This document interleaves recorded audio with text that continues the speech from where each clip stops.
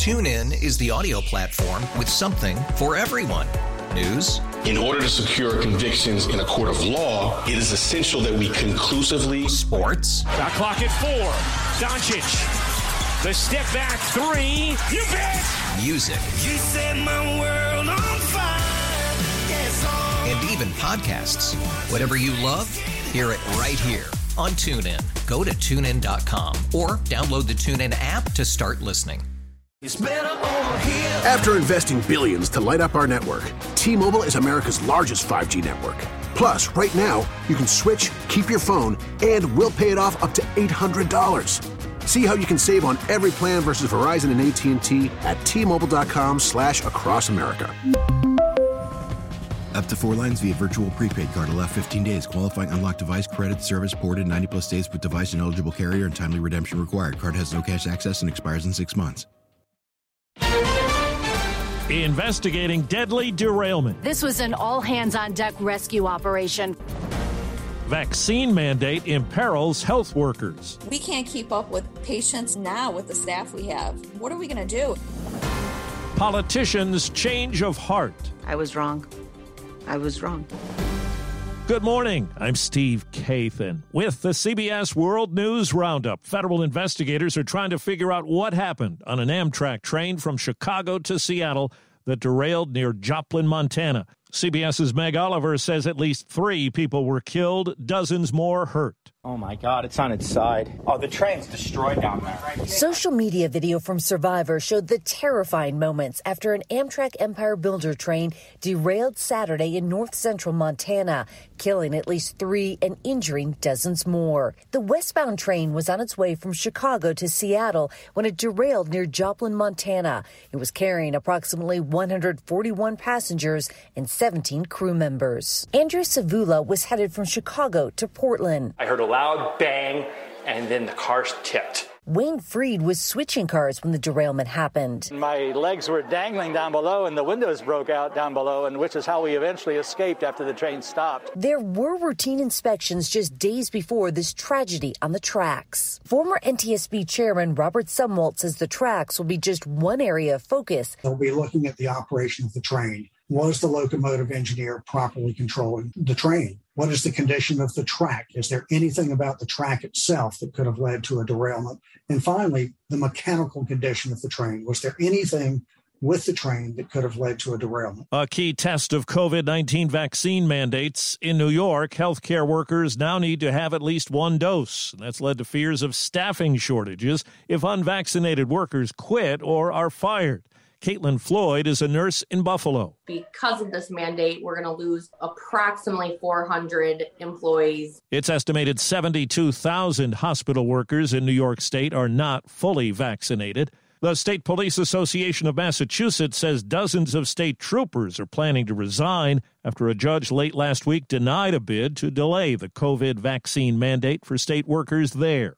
Now to Washington. Today, Congress begins a week of debate that could make or break President Biden's domestic agenda. CBS's Nancy Cordes says attention is squarely on the $3.5 trillion spending package that includes an expanded child tax credit and universal pre-K. Democrats had a warning for a potential holdout Sunday. The president's priorities are on the line this week. This is the president's Democratic agenda. It's a key part of the president's agenda. New funding for the child tax credit, universal pre-K, home health care, and much more. We'll keep government open. House Speaker Nancy Pelosi says 95% of House Democrats are now on board.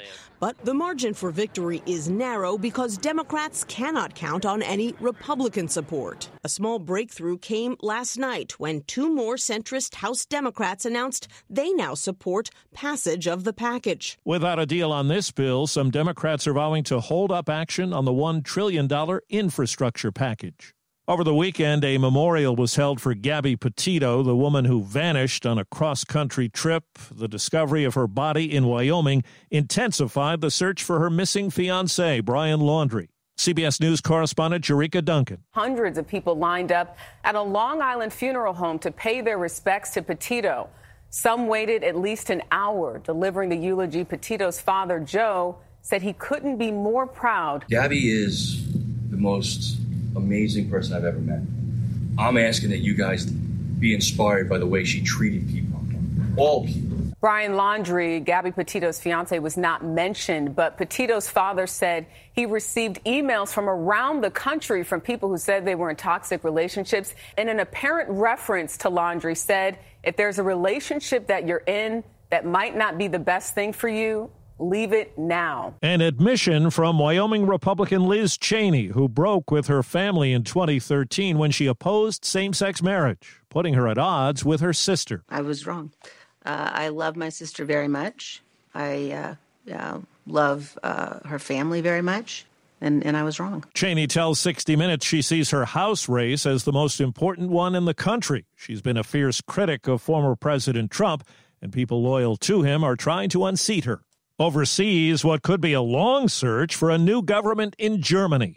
Cheers for Olaf Scholz, whose center-left Social Democrats edged out Angela Merkel's chosen successor from her Christian Democrat party. The German people have spoken. But German lawmaker David McAllister says since no party won a clear majority... Now it's about forming a government in Berlin, and I have the impression this will take weeks or even months. Until then, Merkel remains in her job. Vicky Barker, CBS News, London. At least one person was killed, others injured when a strong earthquake rattled the Greek island of Crete.